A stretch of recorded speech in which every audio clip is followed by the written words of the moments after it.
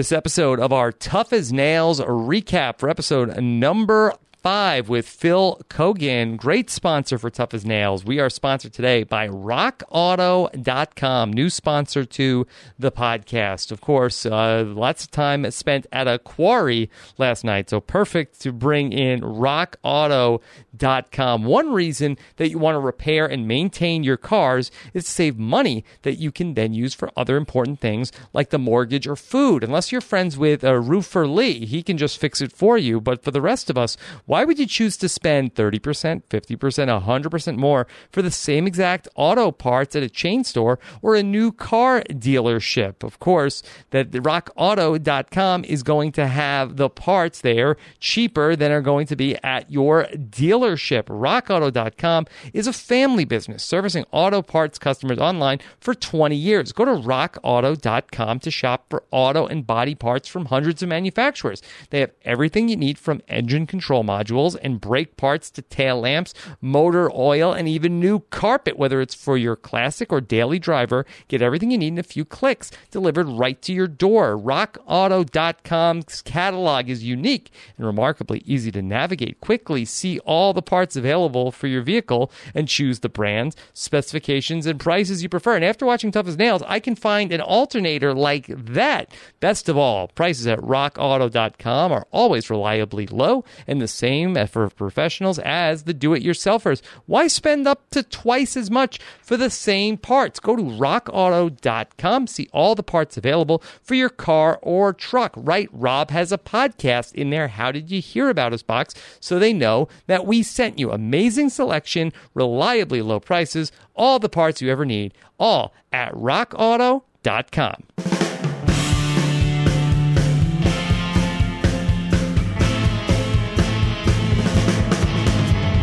Hey everybody, what's going on? I'm Rob Cesternino back again to talk with you for our Tough as Nails recap, episode number 5. Should be a fun one today. Of course, we have back with us this week Jessica Leese. Jess, how are you? I'm doing well, Rob. I'm really happy to be back here after spending a few days hanging out with my older relatives playing the Tough as Nails home game. Yes. So, well, part really of nice Tough as Nails is no days off, Jess, so that we've already violated Tough as Nails rule number 1. I would say hanging out with my extended family is not a day off. Okay, all right, but you're back here with us on a Thursday, and so is Mike Bloom. Happy to be here. Of the three of us, I definitely feel like I am the sand of the panel. I am coarse and I am everywhere. So I think that just makes sense. Does that make Jess? I don't want to ask who's the pea gravel and who's the rock the gravel? Rock gravel. Yeah. Who's more likely to fit into a giant sack rather than individually sealed bags? I'll let you have rock gravel, Jess. Okay. I'll take it. You got it. You're more of a music aficionado to be the rock gravel. Okay. And then, of course, very excited to have back here with us the host and creator of Tough as Nails. Here's the great Phil Keoghan. Phil, how are you?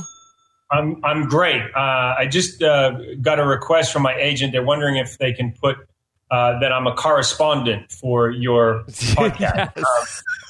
They want to put that on my resume, and I just want to ask permission since it's your podcast and I am merely a... Yes, you may. Okay. Permission granted. Is correspondent spelled Keo respondent to sort of hype it up with your name? Keo respondent, Smart. yeah. I am that person. And can I just say Rock Gravel, or Jess as your affection, or Jess affectionately known as Rock Gravel, I just would like to say it's lovely to have you back. I mentioned that with you gone, there was no yang to go with Yin. We were lacking the yang, and it's nice to have some yang back. The boys need your yang. Yeah. Well, if that's what it's nice to know I'm bringing something. Yeah. Well, I tried to bring it last week, but I left there was a huge gravel pit hole left when you weren't there. So hopefully you'll be able to bring it. Okay. I will back my truck full of good ideas up to the site, and we can seal it up in the bag that is this podcast. Wonderful. So we have a treat for you because... and I have treats for you, but okay. Okay, well, let's start because that we have a brand new opening theme song for this podcast that we want to share with you. That was composed by our great friend Will from America. He has worked out a new Tough as Nails recap podcast theme song for you. Let me know what you think about this.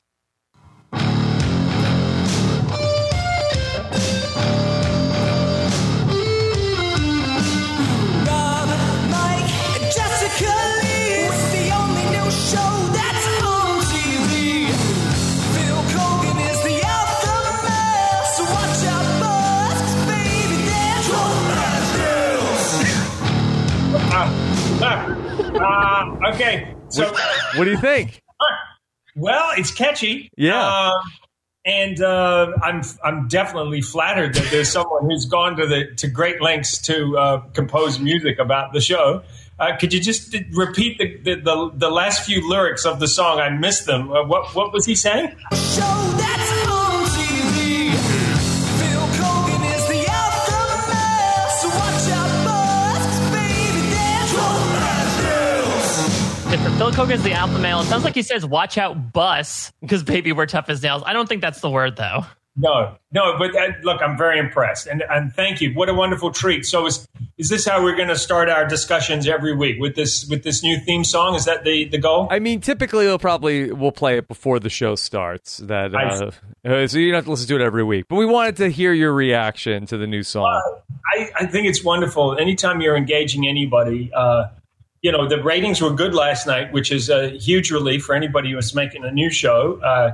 We've been, this is a crazy time with television watching, but yes, anything that goes up is good, and we're doing well. So we're very excited that people are tuning in. And I mentioned to you last week that the honeymoon was over, and hopefully that was evident last night. Yeah. When you say the honeymoon is over, you mean that you feel like that the show really found its format in the episode last night? No, I meant more from the point of view that, as we were talking about last time, on most reality shows, there's and any new relationship, there's always that sort of everybody going out of their way to be nice. For the players, yes. Yeah, this is not Phil Kogan's best friends race anymore. It truly tough as nails. The drama has been coming out. Yes, right. Yes, and it got real. It got real last night, and I mean. And you're going to see from here, the team competition just becomes more and more interesting as it's particularly Savage Crew are trying to sort out the dynamics in their team. And it's a challenge. You got a bunch of A-type people who are really, really good at what they do, and they're trying to figure out who's in charge and who does what and who's leading. And that to me is the most interesting aspect of the whole series. And you'll see as the series goes on just how this manifests itself, and just the fact that there are only 12 contestants, so you really do get to know them,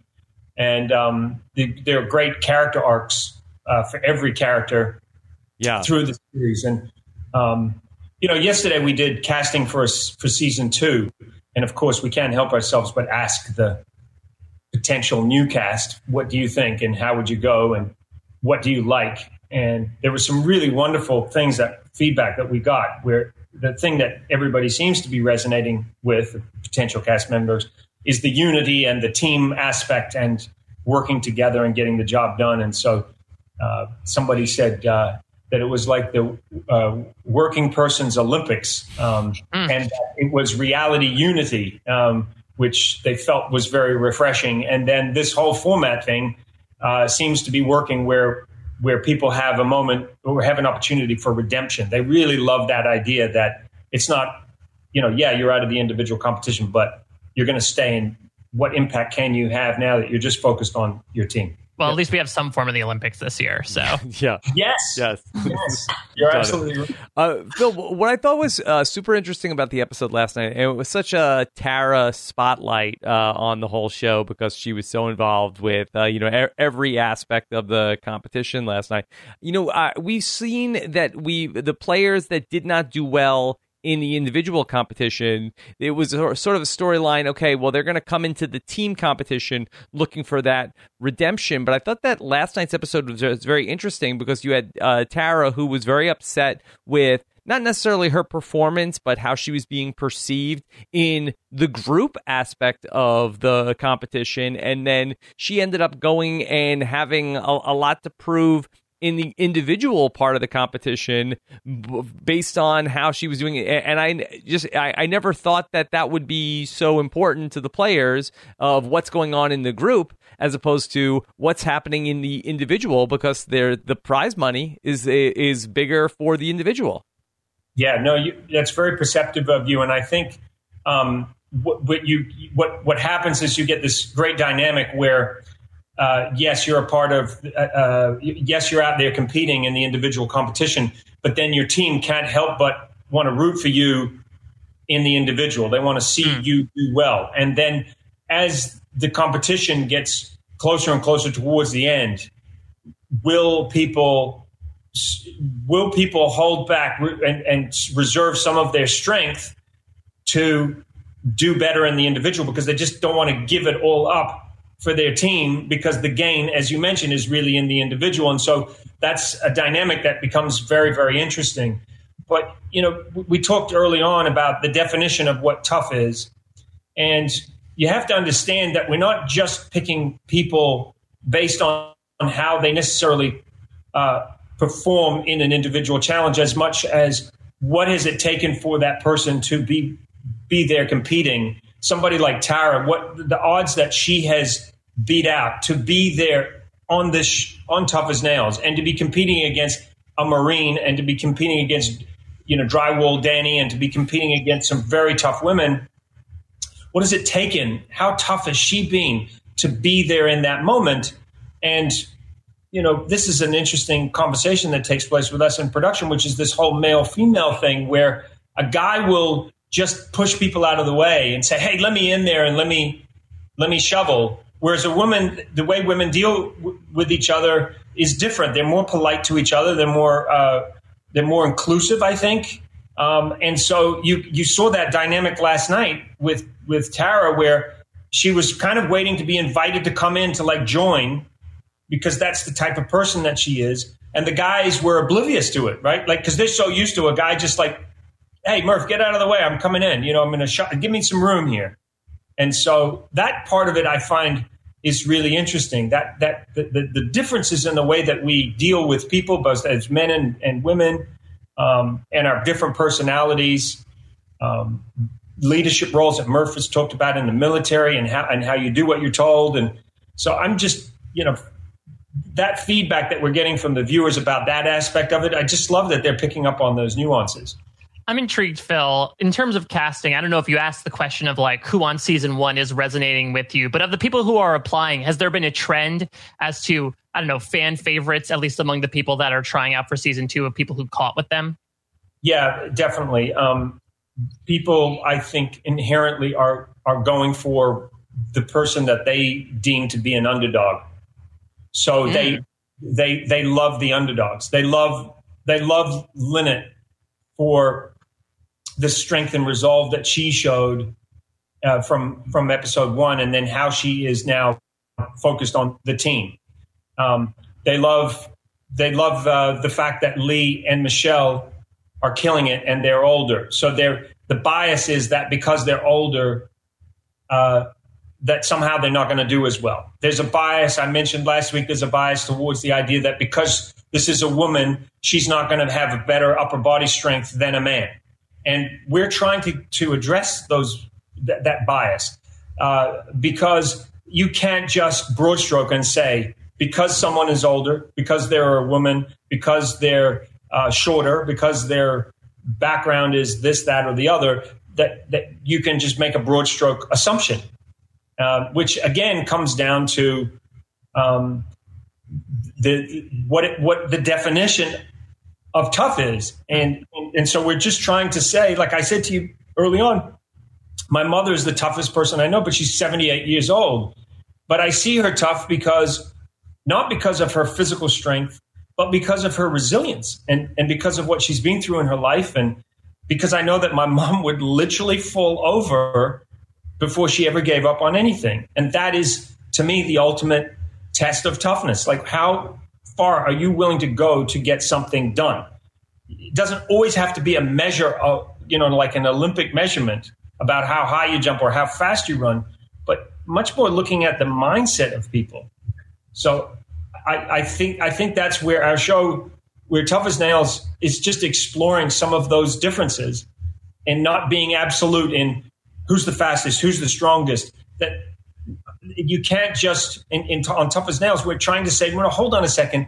Look at the bigger picture here. Where did they come from, and how did they get to where they are, and how do they do what they do, and what challenges do they face doing what they do? I think the gender bias aspect of it is a really interesting thing. And I loved what you had to say last week about this and about how you're trying to quantify different levels of toughness. But I think it is interesting to note like how differently women are socialized like this. And I perceived the scene of Tara trying to get in there very differently. I did think she was, she was trying to get their attention, to get in, to do the work. But I think they also, it did seem like the three men that were working were boxing her out. Yeah, no, I don't disagree. I agree with you. I guess that what I'm saying to you is that a guy, instead of the way that a guy would respond to that is more aggressively. So a guy would tend to go, just call it out for what it is and just say, hey, you make some room here for me. Whereas her approach was she's much more inclusive. So she expects her teammates, and rightly so, to make room for her. That's an expectation that she has, and they should have. Yeah, they definitely should have. And I think it's got to be something that she's run into on the job site as well. Right. Yeah.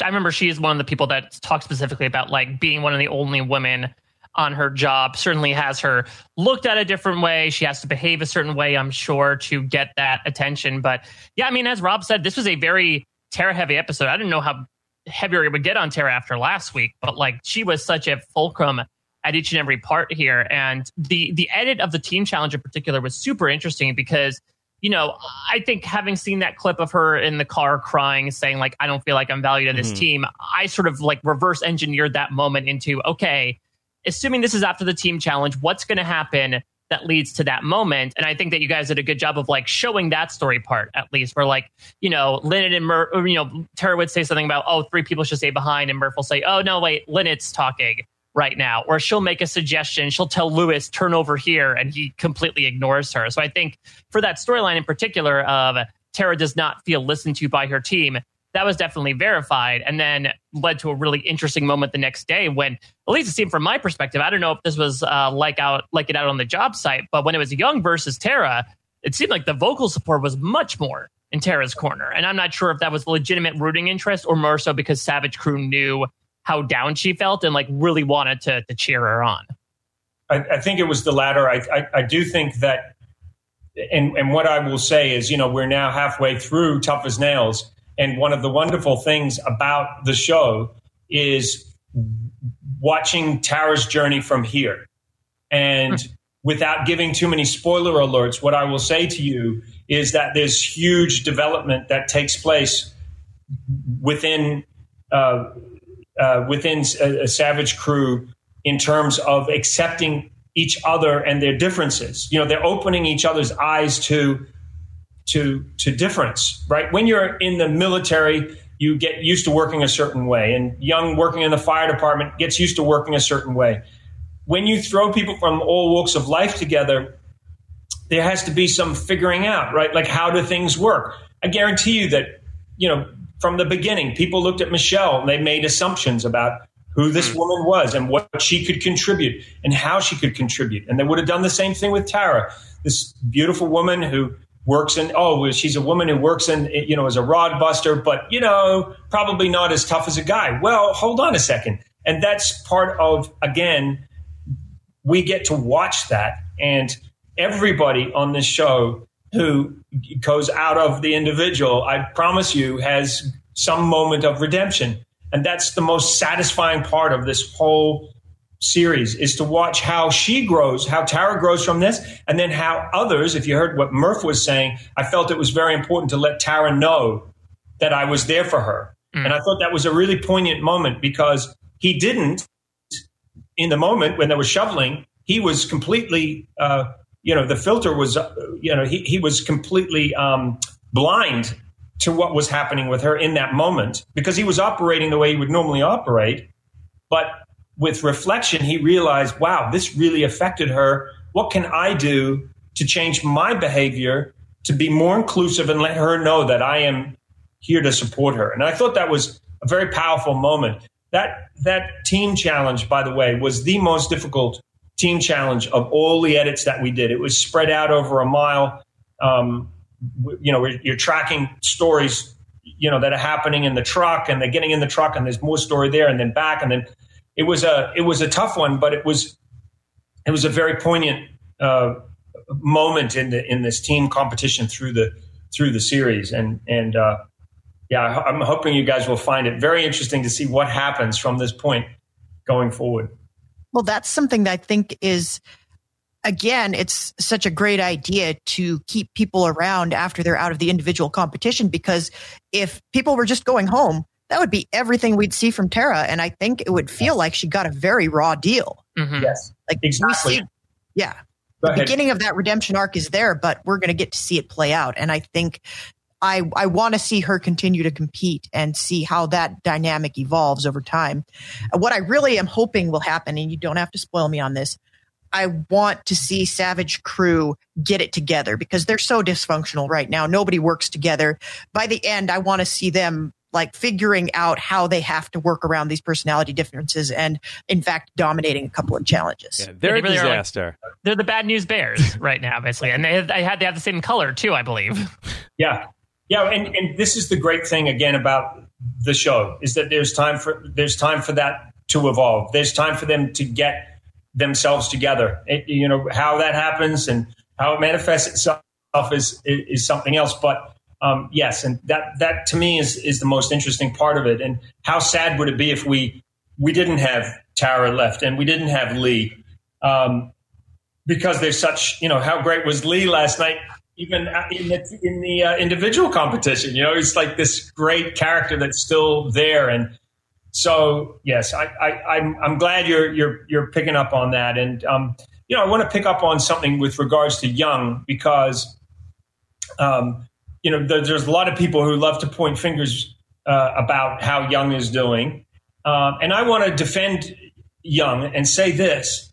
Again, going back to what the definition of tough is, it's not just about what's happening now on Tough as Nails, but it's also about that person's journey to be on Tough as Nails. What did it take for the son of an immigrant, Korean immigrant, to come to America, to go into a job that his family didn't know anything about, that his family didn't necessarily agree with because they expected that he would go into university and become a lawyer or a doctor. That's what they wanted for him. What kind of strength did it take for him to do that? And then to go into the fire department and also be the person that looks like nobody else. It's not like there's a lot of Korean firefighters out there in America. And then to go through all of that, we don't know what that feels like to be the sole person doing one thing. I mean, some women definitely understand that in jobs where they're the minority.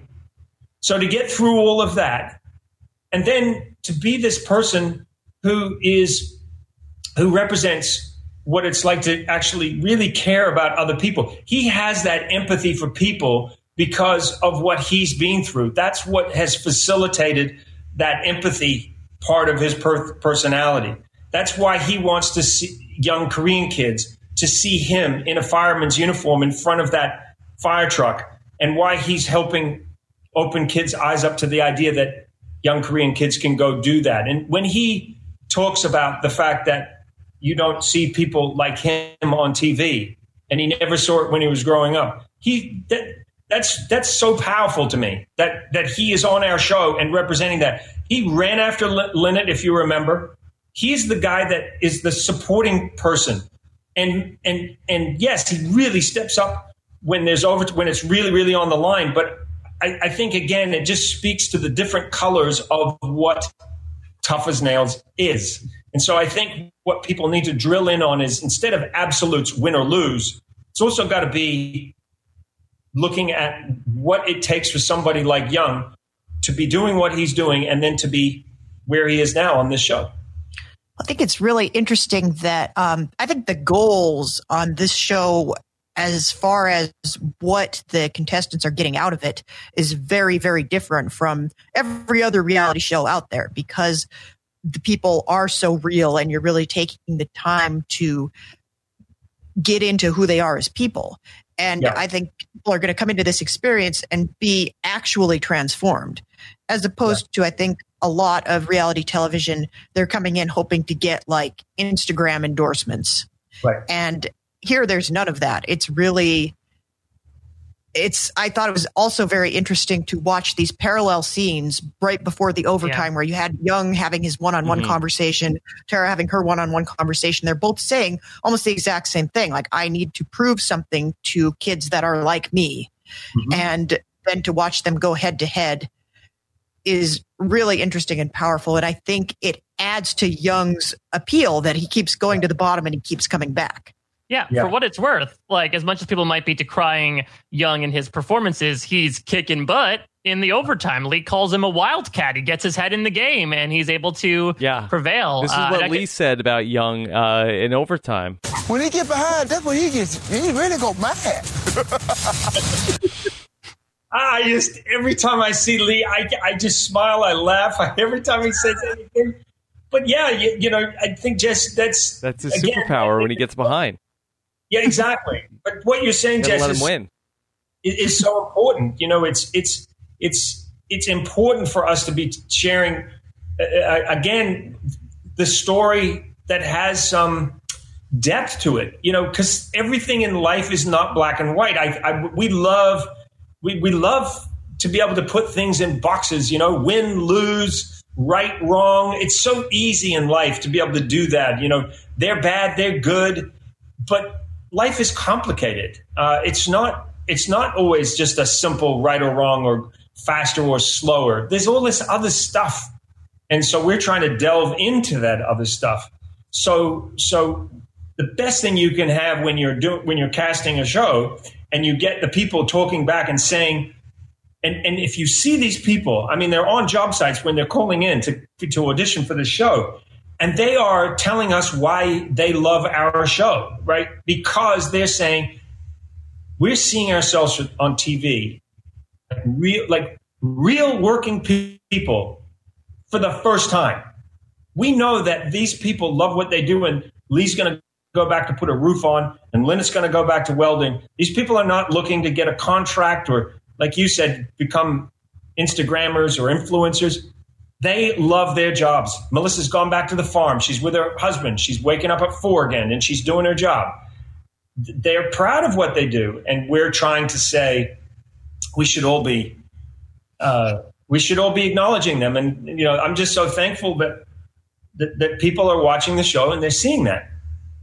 It's amazing. It flips every preconceived notion about reality TV on its head. The more you talk about this, the more radical it is, just because I think most shows lean into that. Like, this is the hero. This is the villain. This person is good. You want this person to win. This person is shaking it up. This person is bad. And you're saying that all of those tropes of this genre don't apply to this show. And you're trying to kind of break them wide open. And I think that is so cool. And it's a big ask and it's a big order, but it seems to be succeeding on a really powerful level. Yeah, it's a risk, Jess. You know, it's a real risk to try to do something that doesn't go into the structure of how do we make this work. It's like making a dish and saying, well, what happens if we don't follow the recipe? What happens if we don't put the traditional, you know, quarter of a pound of butter and we don't put the quarter of a cup of sugar? What happens if we just try to like freelance this and go into the pantry and pull out things that we wouldn't normally work with and see what we can make with this? And so you're taking a risk because you can't tell until you put that freelance dish together, whether it's actually going to taste any good, or whether people are going to say, yeah, I want some more, or, oh, that's horrible, please give me my standard, meat, vegetables, and potatoes. But yeah, you're right, because we're not starting with, well, we have to have a villain and we have to have this. We're saying, let's roll a dice on this. Let's pick people that represent variety, so we really get a really interesting mix, and then let's see what happens. And what I will tell you is at the end of all of this, and since the shooting of the show, the cast are tight. And when I say tight as nails. You hit the nail on the head. They're tight. They're like Linda has photos of her team up on her mantelpiece, like almost like a little shrine, like they talk to each other on the phone. They're connected because these unlikely characters came together. They were part of something that was really special. And the greatest thing for us as storytellers is to know that we got them, we hope, to an even better place than they were when they came in. They learned something about themselves. They went on a great journey. None of them went home empty-handed. And they will talk about this experience like it's a wonderful experience.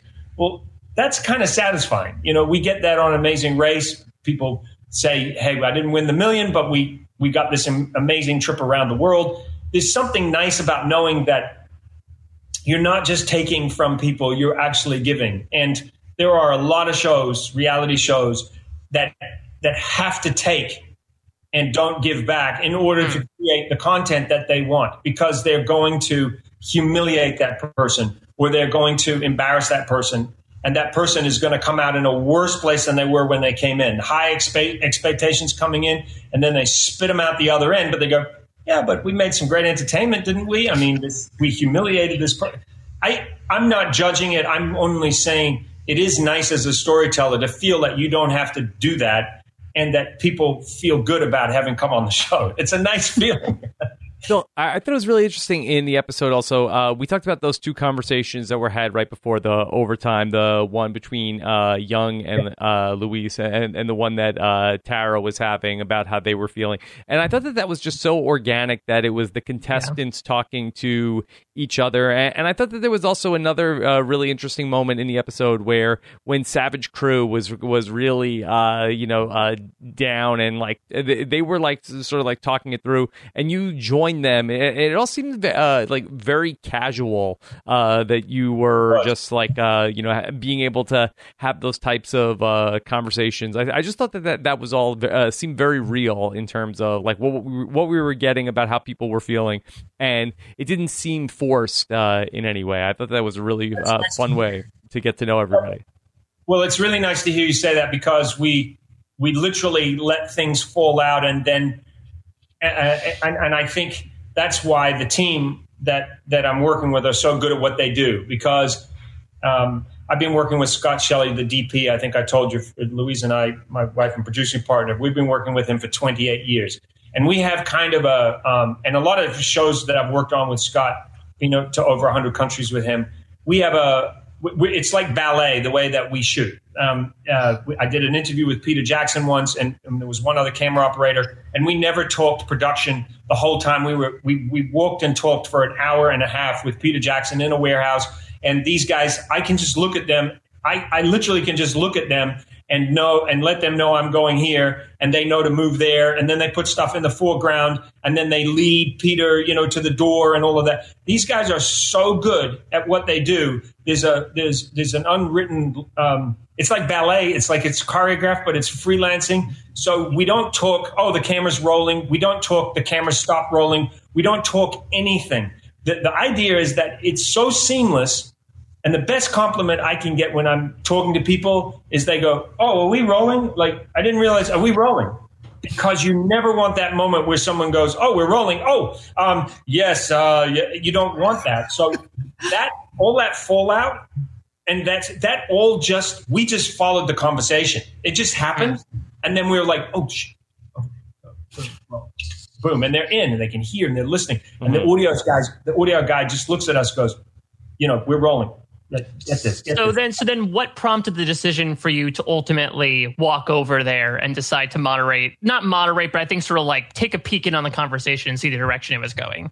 Yeah, I tried it. Season 1, I thought, let me dip into the conversation here. There was a good chance that wasn't going to make the cut, but I wanted to get in because I wanted to say to them, I felt like they were getting to a very dark place. Like it was getting to a point where we might as well just throw our hands up in the air and there's nowhere to come out of this. And I just wanted to make them think, prompt them to think by saying, you guys need to listen to each other. You guys can be better. You have been better.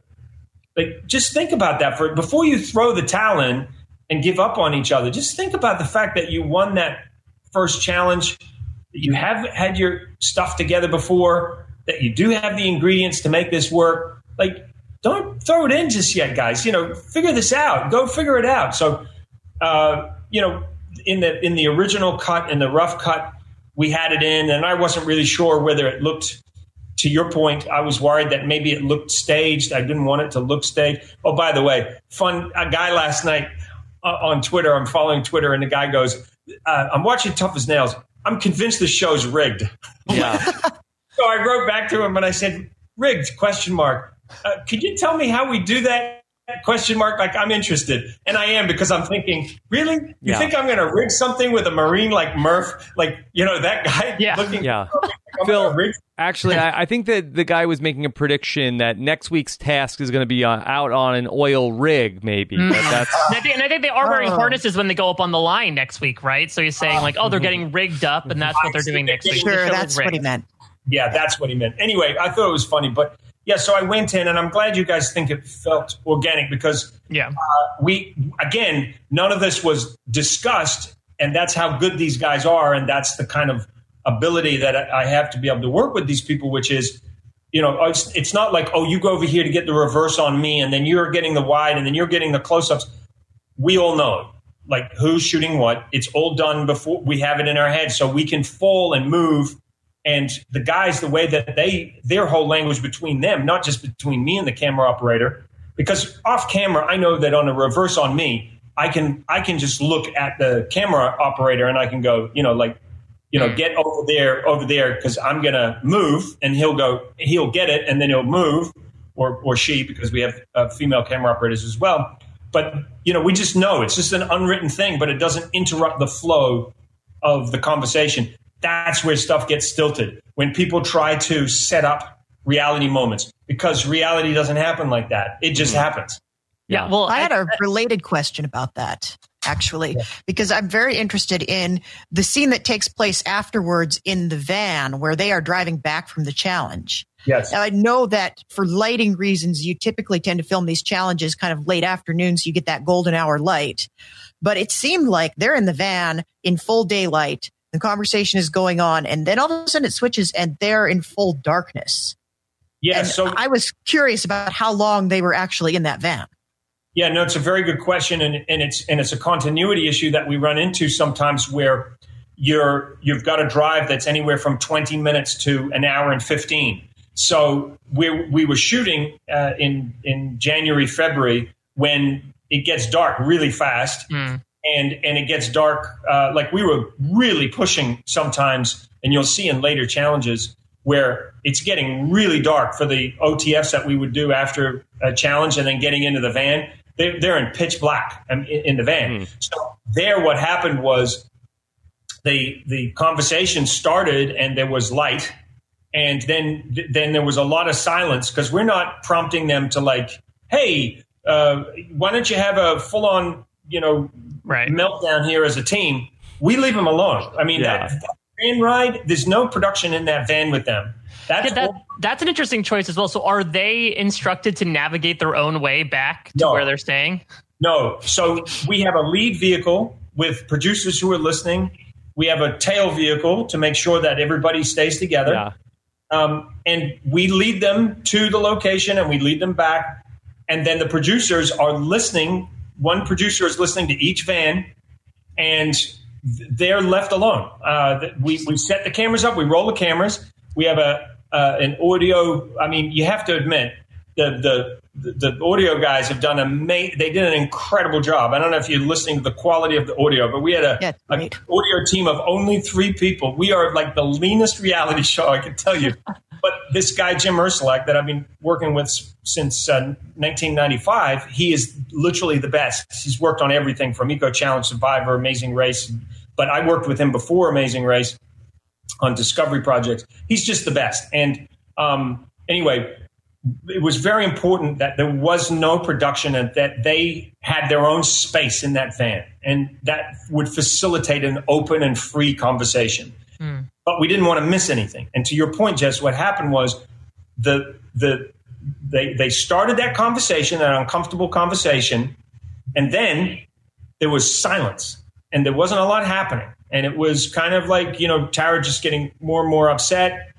And then suddenly, by the time Murph prompted the conversation to continue, it was dark outside. And, 25 minutes maybe had passed with kind of nothing, and so when you compress all of that, suddenly you've got this situation where you've got like daylight and night going into you squeeze all of that out, and then suddenly that's what happens sometimes. That's my years of Amazing Race watching. Like this person checked on the mat and look at their shadows and look at the shadows of the people that checked in next. Yes. Yeah, the continuity of it all. And the team's attitude, in my opinion, I think makes total sense because I think if I'm in the mentality of Savage Crew, those first 2 losses, I could be like, well, Lee knows cars like the back of his hand, and Melissa works on a farm. So we were the underdogs to begin with. And I think the pain of this episode for them is that they were in the lead for the vast majority of the challenge because of, I guess, some Danny math gone wrong for a hot second. Mm-hmm. And it's just due to their own communication ineptitude, for lack of speaking, that Dirty Hands is able to just pull in and completely lap them at the last second. And so it has to be extremely frustrating because that's the time when they thought they had it in their hands, and due to their own mistakes, not necessarily the accolades of the other team, that's why they lost. Well, I think it also speaks to the incredible leadership of Callie, who clearly got that the pea gravel in the one sack made the most sense to end with, right? So you're exhausted putting 1 ton of sand into small bags and 1 ton of rock gravel into small bags, and then you leave yourself with the easiest aggregate to collect, which is the pea gravel, into 1 bag at the end by the time you're exhausted. So that was that was a game-changing move on her behalf. She really planned that out. Now, her team messed up with the amount of sand that they needed, which was a big mistake, which is when Savage Crew went ahead. But Callie, I mean, you can tell that woman, no nonsense. You can tell that she's just a fantastic leader. And she got that all worked out. She figured out you remember when she said, I figured there's going to be a lot of tying. Yeah. You want to be doing all of that early on while you're fresh, not at the other end when you're racing and panicking. And that's kind of what happened and sand was the most difficult. She started with the most difficult. And then if you look at where the aggregates were, the pea gravel was closest, the sand was second closest, and the rock gravel was third. Why would you start with the rock gravel? Because now you're leaving 2 people in a warehouse twiddling their thumbs while they drive to the furthest point to get the furthest aggregate, which means that these 2 people back in the warehouse are idle. You want to go to the closest aggregate, bring it back, so that there's a limited amount of time that person is waiting for an aggregate to work on, right? So that's where Dirty Hands really got it, figured it out. And she didn't want to do the pea gravel because she wanted to leave that for the end. So yes, I thought it was very, very interesting. And then Danny made an interesting point about the sand. The thing with the sand is you got to clean out all the sand, whereas if it was the last one, you wouldn't have to be as thorough to clean out the back of the truck. Mm-hmm. It's pretty smart. And this is where the nuances of how you do a job, how you plan for a job, that to me is where it becomes really interesting. The best part of the show is how people take their experience from their own career path and things that they do and apply them to situations that they've never been in before. And it's something I know, like the prototype for that is obviously things like Survivor and Amazing Race, but this is a more one-to-one thing. And absolutely.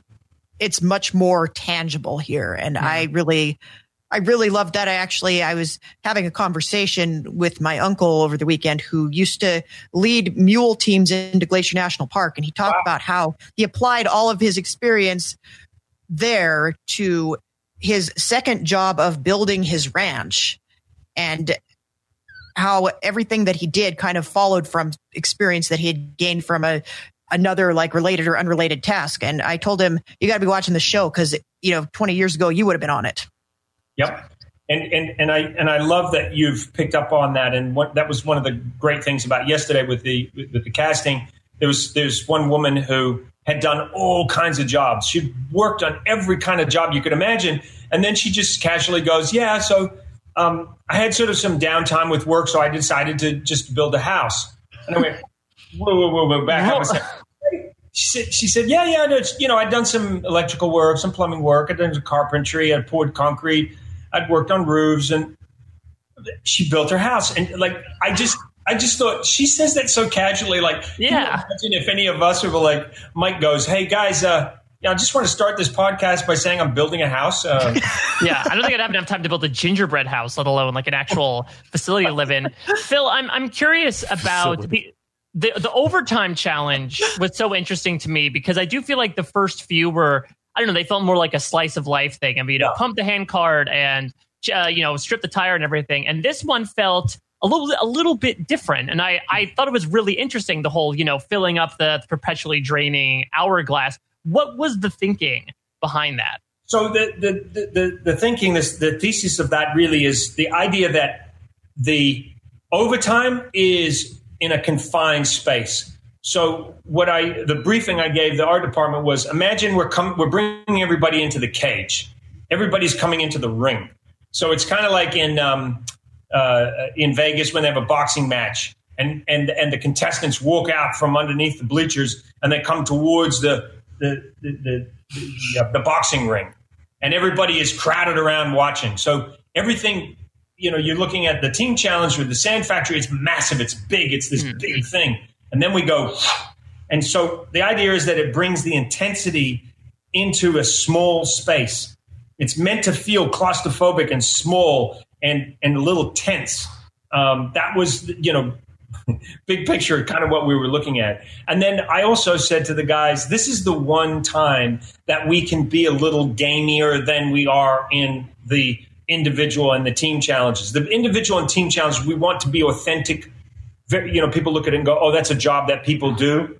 Whereas the overtime is like, we have a little license to make it a little gamey. So this one was more gamey. Again, season one, you want to try some things to see how people respond. Like, does that turn them off? That they go, I don't like it because it feels more like a game reality show. And then you go, okay, we won't do that again next season.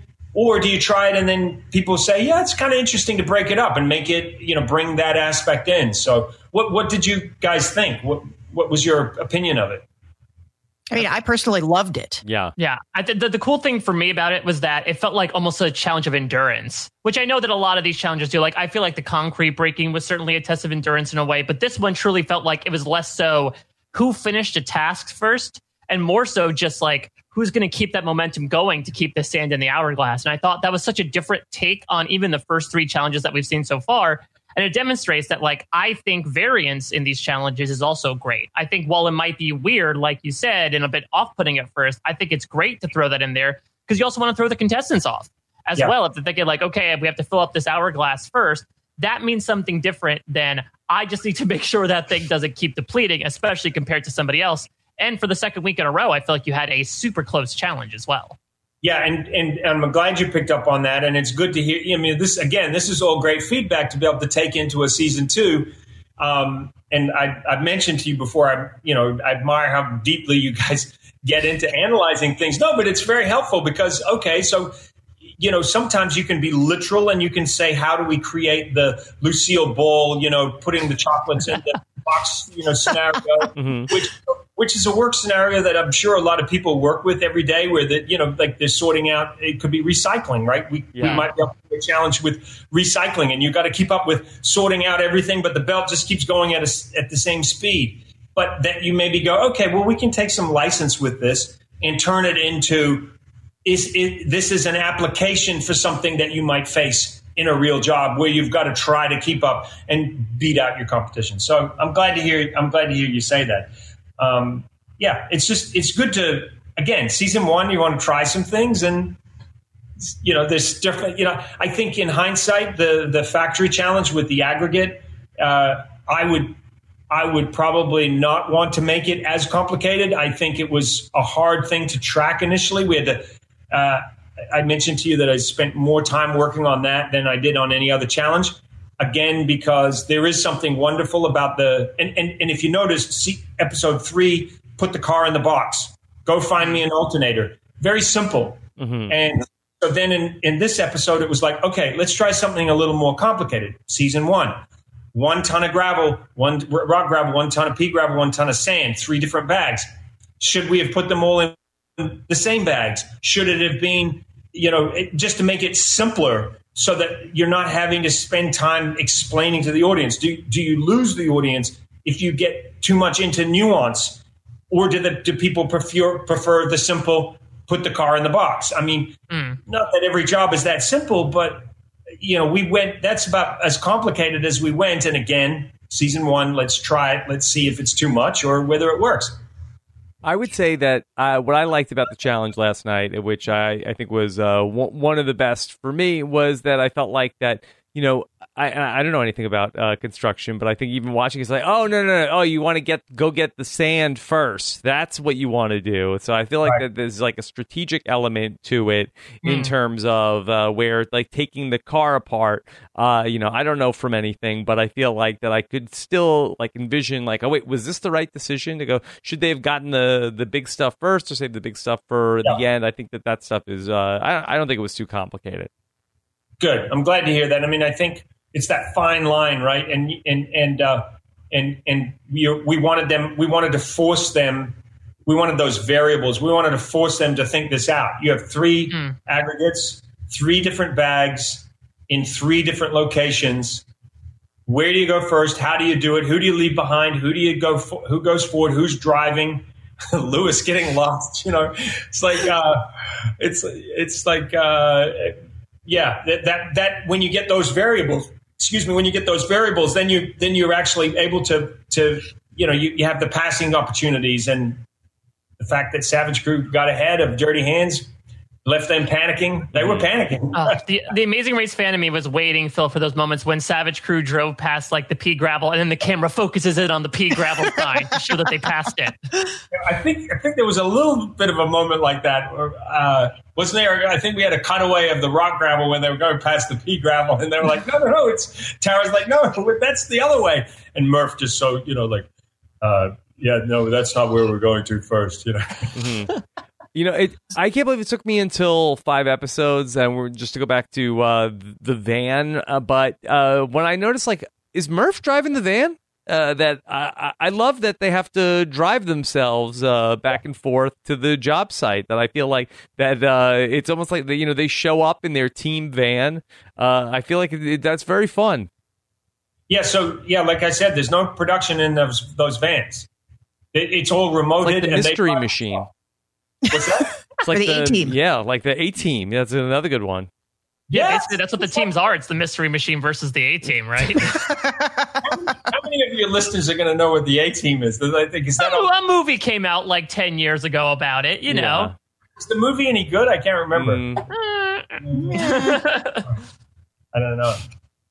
Yeah, we're all dating ourselves here. Yeah. But Mike said something a little while back that piqued my curiosity, and if you are not allowed to tell us, that's fine, but I'm really curious about the timeline on this, because it seemed clear that the team challenge was filmed on one day, and then the next day they came back to the site and they did the individual challenge, and then how much time passes between the individual challenge and overtime?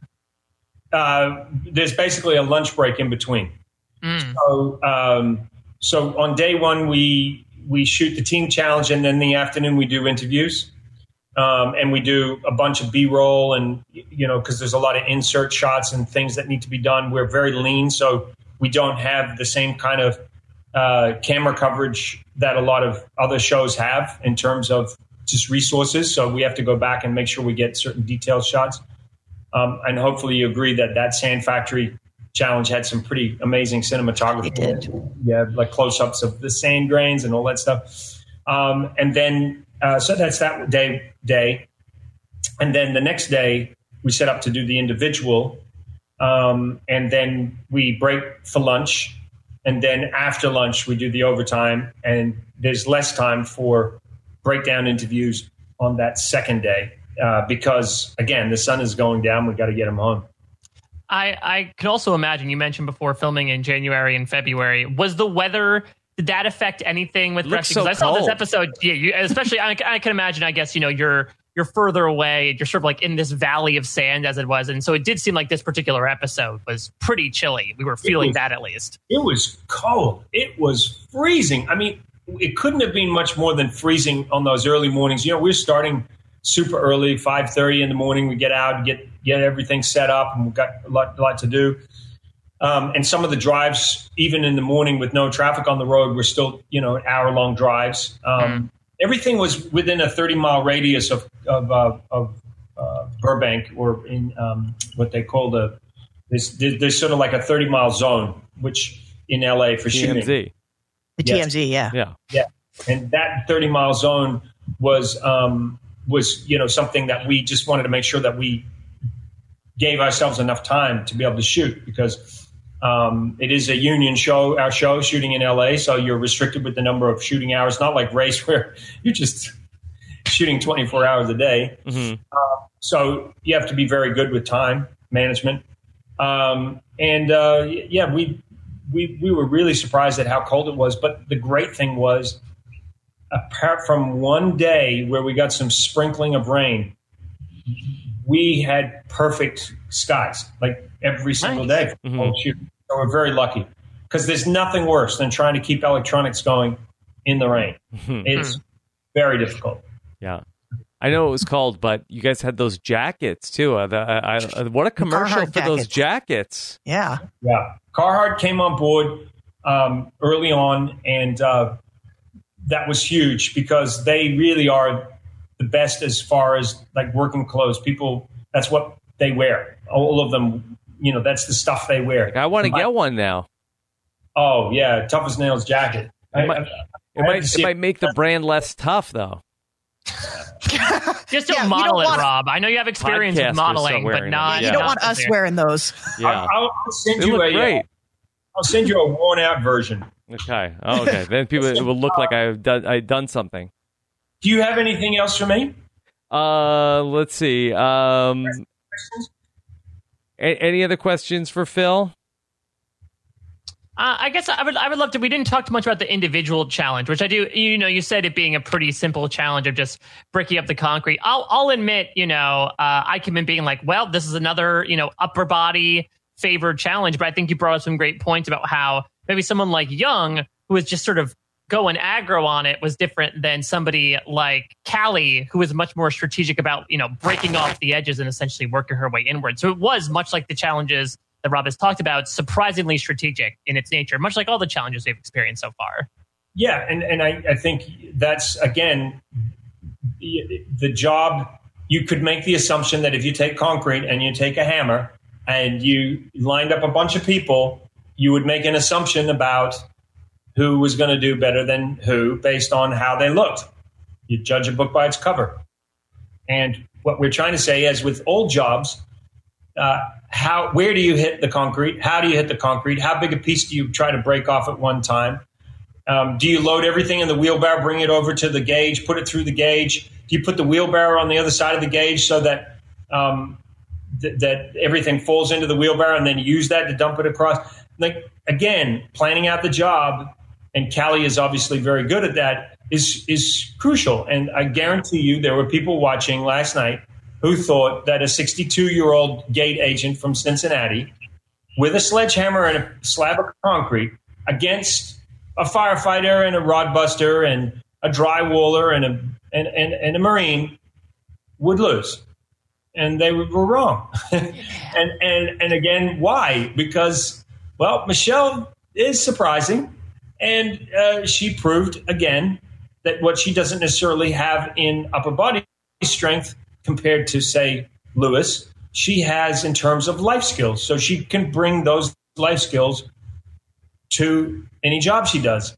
And so, again, you can never get, it's never always going to be like, you get every single thing right. But we are trying to say this is not absolute. This, again, is not the high jump at the Olympics where it's no, who jumps the highest, period. That's it. That's the only measurement that matters. No, this is more about the nuances of getting a job done. Phil, one of our listeners, Nick Fishman, wanted to know if you had a backstory of the cul-de-sac that was destroyed with the street signs. Was there any particular reason that part of the backstory was added in?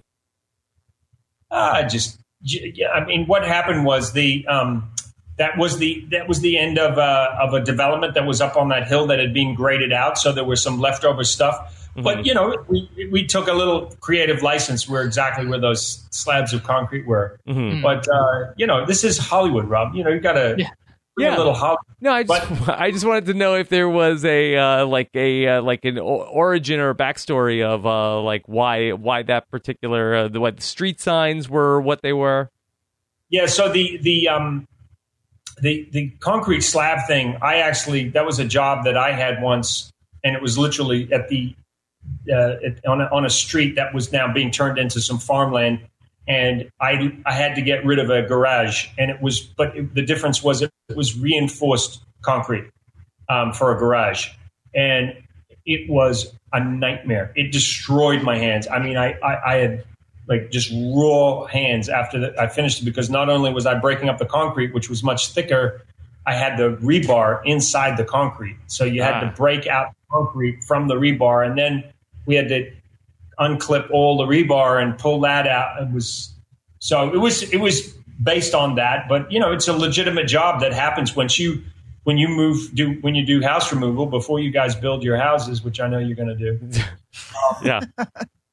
You might have to, there's always a slab of concrete left behind in some house, Okay. Anything else for Phil? Phil, set us up for next week. You said it's the toughest challenge yet. You previewed to the contestants as they were walking away. Anything you want to give us as we move into the second half? Challenging.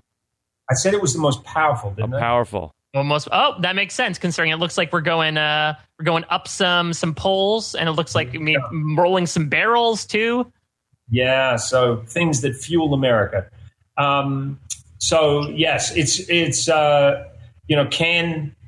can Savage Crew get their team dynamics together and be more effective against a very slick-looking Dirty Hands team who are on a bit of a roll right now with their wins? What have they won? 3, 4, and 5, right? So what is it, 3-1? Mm-hmm. So can they get it together?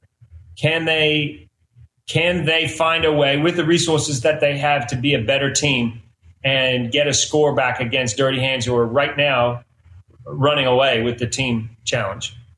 And then in the individual, who's going out next? I'm sure, and will Young be able to stay out of overtime? Mm-hmm. Yeah. All right. So that's what it is. Yeah. Well, Phil, thank you again for joining us. This is such a treat for us and the listeners every week to get to hear the backstory on all of this great tough as nails stories. Well, thank you. And before I leave, I want to do what I'm going to be calling Kiwi Word of the Week. Ooh. Okay. I have to put my glasses on to be able to this. I'm going to my New Zealand dictionary. Keep your fingers off your keyboards. Do not look up the words that I'm about to give you. Okay. And, Rob, the first word is going to go to you. And it is kind of relevant to last week's episode. I picked words here that I think are relevant. Yes. And the word is Barney. We would say Banny in New Zealand. That was a bit of we'd say Banny. So, and the word is spelled B-A-R, as you say in America, N-E-Y. What is Barney? in New Zealand. Okay. It's not a purple dinosaur, right? Darn it. No. Small b. Small b. Okay. Can you use it in a sentence? Yes. Savage Crew finished the team challenge, and I'm going to say it too. And there was a Barney. Oh, a fight. Yeah, I kind of gave it away with the. Oh, interesting. Word, yeah, so a Barney, just so you know, a rowdy argument or dispute, a quarrel, a fight, especially in the phase to have a Barney, have a bit of a Barney. Have a bit of a Barney. Say, yes, Savage Crew definitely had a bit of a Barney. Maybe that's why the purple dinosaur was named the way that he is, because he's the exact opposite of that. Yeah, he's purple from being in a Barney. Okay, and then this is also a good tough as nails word, and this one's going to go to you, Jess. The word is a battler. What does the word battler mean? So what part of speech is that? I don't know. Is that a noun? Yes. What's that, Lou? I haven't got to that one yet. So once a producer, always a producer. I'm like yelling out what word I meant to be saying. Okay, we need her in here next time. Yes. Next week, Louise is coming on. Yeah, you guys are just go with your gut instinct. What do you think battler means? It's not one who battles. Yes. A battler would be someone who gets in a Barney. Yes, a battler would get into a Barney. So a battler is someone who struggles and fights against the odds. An underdog. A real battler in all aspects of life, never giving up. He was broke, but he came back. He was a real battler. All right. And then, Mike, for you, it's actually a New Zealand phrase that I'm going to give you. Oh, okay. And it is rattle your dags. Rattle your dad? No, your dags. Rattle your dags. DAGS. Rattle your dags. Okay, well, this makes sense because as we know, back in the days, New Zealanders always walked around with daggers in their pockets in old times to always start battles or Barneys, if you will. Mm-hmm. And so when someone really got you shaken, you felt threatened, really rattled your dags, like, oh, my dagger is rattling on my hip. I'm ready to pull it out and take action. You're a very creative guy, Mike, but rattle your dags. Rattle your dags refers to the accumulation of waste that gathers at the back of a sheep in the wool. Oh boy! So I'm glad you saved that one for me. Yes, full bloom. And so when a sheep runs very quickly with the dags hanging from the back of their back area, there's a jangling of their dags, and it makes a kind of like a not a Christmassy sound, but it does sound like little bells. You know, it's like, and so. What are you giving your sheep? They just eat beautiful New Zealand grass, but so when sheep are running really fast, the dags are rattling very fast, and so if you're asking someone to get a hurry up, make them go faster, you say, come on, Mike, rattle your dags. Ah, gotcha. Come on, pick it up. So we could say about Savage Crew, come on, guys, you got to rattle your dags.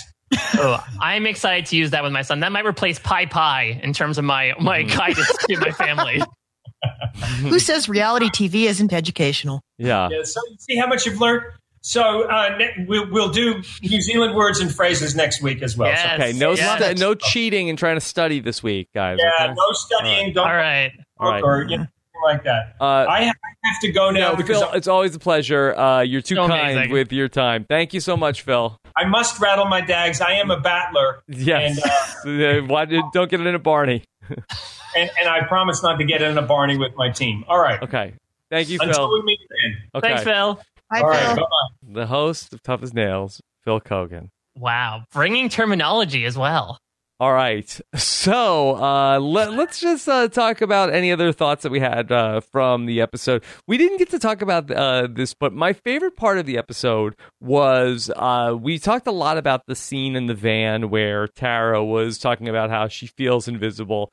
And I just loved all of the reactions to Tara with, from some people that were just like, oh, come on, to Michelle just being like, no, we love you. You're Michelle crazy. really has like a T-Bird mentality when she's pumped up of just yelling at the top of her lungs, like, no, we love you. I was kind of feeling Candace Cody to Billy Garcia in that moment. I found a new love here, Phil. Her name is Michelle. But my favorite reaction was Lynette, who was just totally over it. Like, you want me to feel bad for you? You are still. I'm out of the competition. Like, sorry you feel invisible on the team, but Lee, you're an individual tomorrow. Good luck on that. I'm out. Yeah. Well, that's the thing as well. And now I don't know what the dynamic will be next week because Lynette, up to this point, was the only person on her team who wasn't participating in the individual. So it'd be understandable why she was frustrated that it seemed like everyone else had their minds on the next day, whereas like she essentially is done for the week, and now Tara is joining her. But yeah, it was a weird conversation where essentially it was just sort of butting heads of Tara saying, you guys don't believe in me, and then 5 other people saying, no, you don't believe in yourself. And it was just a big misunderstanding. Where's Butch? Tie up that banner on the Savage Let the banner Crew burn van. down. Yeah. Forget the badge of honor. Tack a banner on there. Just when Murph was cheering on Tara, did you feel like that he was being kind of patronizing about how like I just have to root for her because I don't want her to think that we don't care about her? It did initially feel a little bit like that, but I think as Phil points out, I think it was Murph responding to what he thought was needed in the moment. Mm-hmm. And I think maybe at first it was a little misguided. I think he may have had some preconceived notions about what people quote unquote need, but he was responding to that and trying to help her out. Mm-hmm. So I think the intent was there. It doesn't help that Murph, I think, has like resting sarcasm voice. Where like he'll walk over like, no, don't worry. You can do it. I believe in you. And so it's just like, okay, like I guess Murph is just not a very energetic person. I think he's just very like cool and calm with who he is, which comes from his background. But yeah, I can imagine if someone's, I think maybe the effort of walking over maybe overwrote the possible patronizing of him talking to her. The fact that he actually because it seemed like once you're done, you sort of just, I guess, linger around the site until everyone finishes. But to have him actually walk over and vocally comfort her felt distinctly different from the other challenges. Yeah. Does Linda owe Luis an apology after last week? Questioning how tough Luis is. Then we found out that Luis actually did have was it a broken finger? Yeah, it's the first time I think I've ever seen someone on a reality show get upset on camera about an injury, and then it turns out that they actually were injured. Yeah. Yeah, and I think, he still participated. He shoveled. He barely scrapped his way out of the bottom in the individual challenge, but he was able to. I did notice something on the Tough as Nails social media that Lewis played a game of 2 truths and a lie that I thought was, Is it a video? I'm going to send you the link to it. Okay, I'll pull it up. Is it on Twitter or Instagram? Here, I'm just going to send you the link right now in our chat. Yeah, so he has a video where he's playing 2 truths and a lie, first one out style. Okay. All right. So that is not the best way to get it into the show. If you want to just email it to me, I can play it, and then we can see that. But yeah, I felt so bad for Lewis. These are boring lies. Yeah. Oh, okay. It's text? Yeah. Well, it's subtitled. Okay. Yeah, it's subtitled, so we could reenact it. Yes. Like you could give a dramatic reading of it. Okay. All right. Let me see. Let me just get it from Mike, and then if he's for the podcast listeners, I think they'll appreciate the audio here. But yeah, while Rob's looking for that, because I'm intrigued to find out if this fractured finger storyline is going to become a bigger thing. Like, I don't know how long it takes a fractured fingertip to heal, but it sounds like from Phil's perspective, they're filming back to back to back to back. And if it keeps getting aggravated by assumingly using his hands to callous them every challenge, I don't know if it's going to heal maybe in a quick amount of time to help him in the end. Yeah, that's got to slow him down. If not, make the injury worse. All right, here is... Let's hear from Lewis and his 2 truths and a lie. And I wonder if we'll get more of these. I am a father of 2. I am 35 years old. I am afraid.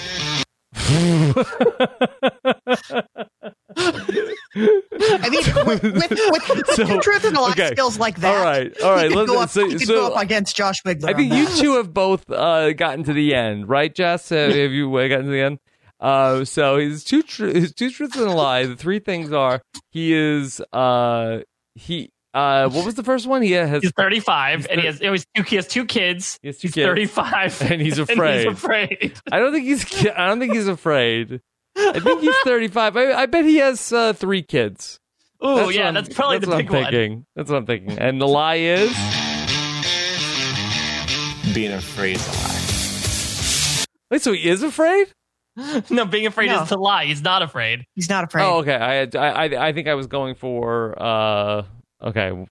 So I got it wrong. You know how to play the game? Yeah, I guess so. I should. That was pretty obvious. Yeah. Yeah, when 2 things are facts and one of them is your feeling, like one sticks out. All right. Well, we're on a live podcast right now, so it's a little bit of a lot of stuff is going on here. We just talked to Phil. He's talking about rattling your daggers. Yeah. I can understand how we're all very flustered after Phil gave us a lecture about sheep excrement. But I do love that of like, 2 truths and a lie. I'm a podcaster. I live on the East Coast and I'm hungry. Which one's the lie? And it's like, I feel Joke's like... on you, I just ate. Exactly. That's the lie. Okay. All right. Mike, anything else from this week's episode? The only other thing is I really do feel like, and maybe we'll get psyched out here, and I don't know how this finishes. Like, I don't know if the finale has 4 people or 3 people or whatever, but whatever final configuration it is, I'm going to put in a bet here that Murph and Danny are 2 people in it. I don't know if it ends with 2, 3, 4, whatever, but it seems like we just keep getting this storyline of the 2 of them saying they're my biggest competition. And Murph specifically, inciting some coach honor, iron sharpens iron stuff, Rodbuster sharpen Rodbuster. I want to go to the end. I want to beat the best in the end. That you feel like that has to end with at least the 2 of them, right? Are you saying he wants to beat the very best like no one ever was? Exactly. Drywall man. Yeah. I have to say, I like this storyline a lot. I wish that the 2 dominant players with the rivalry going to the final 2 were not the only 2 white guys on the show. Mm-hmm. It's such a diverse cast. I kind of wish we were not going there. Yeah, but just in fairness, that Danny is a shorter white guy and Murph has a beard. All right. Yeah, you're right. So not all it the is same. Diverse. Yeah. Murph is taller. Yeah. Yep. So they're 2 very different people. Not going to confuse them for each other. Yeah, we'll see. I do feel like that Danny seems like if I was going to do any sort of tough as nails edgic, though, I feel like that Danny has I feel like Danny's the inside track. Yeah. No, I think Danny's like CPP. I think like someone like the OTTP of, but those are like more the, going down in flames at it. Whereas he's been like a consistent presence. Seems like he's a really good thinker. Like he's the one who's giving the math of how many shovelfuls they'll need. He seems like he has yet to really struggle in a challenge. Well, no, I think he was right. I think it was that he felt like they were not taking enough shovelfuls. Like they just did. Well, yeah, I get that, but by that does mean that they were wrong. That it should have been 70 shovelfuls, not 65. You can't say that it was that they were just the 65 was the right number. They just didn't have enough on the shovel. If they would have gone by the Danny metric. I was surprised he stuck to 65. Yeah. When they went back for, I don't know if it was for the pea gravel or the rock gravel, he was like, okay, 65, everybody. Yeah, that was the same exact number that you got last time. That was short. This time it'll work. Don't worry. These rocks are heavier. We got this. What weighs more, a pound of sand or a pound of gravel? I don't know. Is it rock gravel or pea gravel? All fits in a Ford duty truck. Don't you worry. No problem. No problems there. Okay. Jess, did you have anything else from this episode? No, I thought this was the strongest episode yet. I understand from a totally unbiased source that it's just going to keep getting stronger from here. Yeah. Okay. Well, fun stuff with Phil. We're halfway through on Tough as Nails. I did think that it was really a strong episode last night. Hope everybody here is along for the ride in this Ford pickup, enjoying everything. And we got a theme song now. It's very legit. Yeah, and maybe unlike some other CBS reality shows, we're actually guided in a proper direction. Maybe some other shows are guided by Lewis in that they're sort of directionally confused right now as to what they're doing. Mm-hmm. But it does feel nice to have a show that, 5 episodes left, and this is going to... I don't think we've had an Amazing Race date announced officially, but I can imagine... I would not be surprised if it segues, pretty naturally, if not a couple weeks after, into the Amazing Race 32 as well. So I've been very happy with what, CBS Reality is providing us with since early July as we segue into August here. Mike, do you know what the time slot is going to be for next week? I know you touched on that with Phil last week. Is it Tough as Nails is on after 2 hours of Big Brother, or Tough as Nails and then 2 hours of Big Brother? It's Tough as Nails and then 2 hours of Big Brother. Big Brother's going to come on at 9. After that, I'm not so sure, because apparently both shows have insisted that they're going to be on Wednesdays at 8. So we'll see who wins in that battle.